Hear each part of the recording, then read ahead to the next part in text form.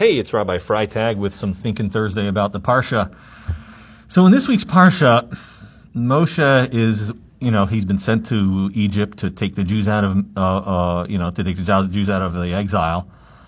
And at some point he tries to talk to the people, and it says, "V'lo shamu el Moshe," the Jews would just not listen to him. Mikotze ruach va'avodah kasha. They wouldn't listen to him because of shortness of breath and hard work. They were just too stressed. You hear you telling me, yeah, hey guys, we're getting out. It's all great. It's the best news possible. I mean, the whole slavery is going to end. I mean, isn't this the thing that's bothering you? The point was they were so stressed, so depressed, so beaten that they were like, yeah, whatever, buddy. They couldn't even listen. And a few verses later, when Moshe and Aaron are being instructed to, continue their project of getting the Jews out, it says, Vayitzaveim al bnei Yisrael, that God commanded them regarding the Jews.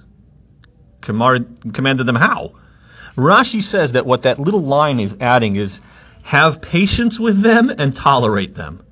God comes over and says, look, I just need you to tolerate and have patience with these people. God had to take Moshe and Aaron aside and be like, you're about to take them out, just go easy on them and tolerate them. I think what we're seeing here is there's a recognition that when people are in stress and distress, they're not themselves. Here are people who are being told the greatest news possible, and they just can't even listen. They're under stress, and it's just, whatever, buddy, I don't have time for you. And you would think Moshe would be like, excuse me, I'm here to help you. Like, don't have a little bit of gratefulness, And I think there's a massive lesson to be taught here that, in previous times, you have individuals going through stress, and we have to recognize, I say previous times, before COVID, some people here are going through stress, some people are not. We've been now, almost a year going through the COVID thing with financial stress, personal, emotional stress for all sorts of people. And you see how, to some degree, it puts a lot of people on edge. And we're dealing with a situation where people cannot be civil with each other, particularly in areas of politics. They just cannot tolerate someone who is not of the same mind as them. But it helps to understand that when people are in stress and things are difficult and challenging, and that people are not themselves.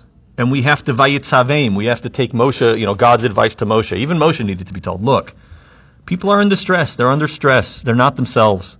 They're visceral. They're angry. They're scared. And that means they're going to react in ways that are unpleasant. But really, you should tolerate them. So some people have crazy ideas. It's true. You don't got to unfriend them. You don't got to say, I want nothing to do with you. It's the world. Things are tense. Things are tough.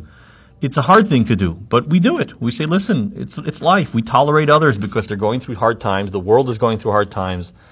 And let's tolerate each other. Let's love each other. And hopefully when this thing ends, we can all sort of go back to a little bit of breathing easier and realizing, it was a crazy time. But the task at hand is that while it's going on, is that we keep our cool.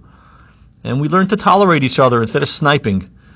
Unfortunately, social media provides a platform for this type of sniping, but it could happen in person too.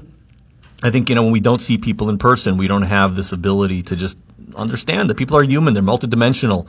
They turn into single-dimensional beings on social media. So if we can learn anything from this week's Parsha, let's understand that when people are short of breath and hard work and tense and scared, they're not themselves, and our job is to just try to tolerate them and understand that they're good people. They're just going through the same thing we're all going through. Have a great Shabbos.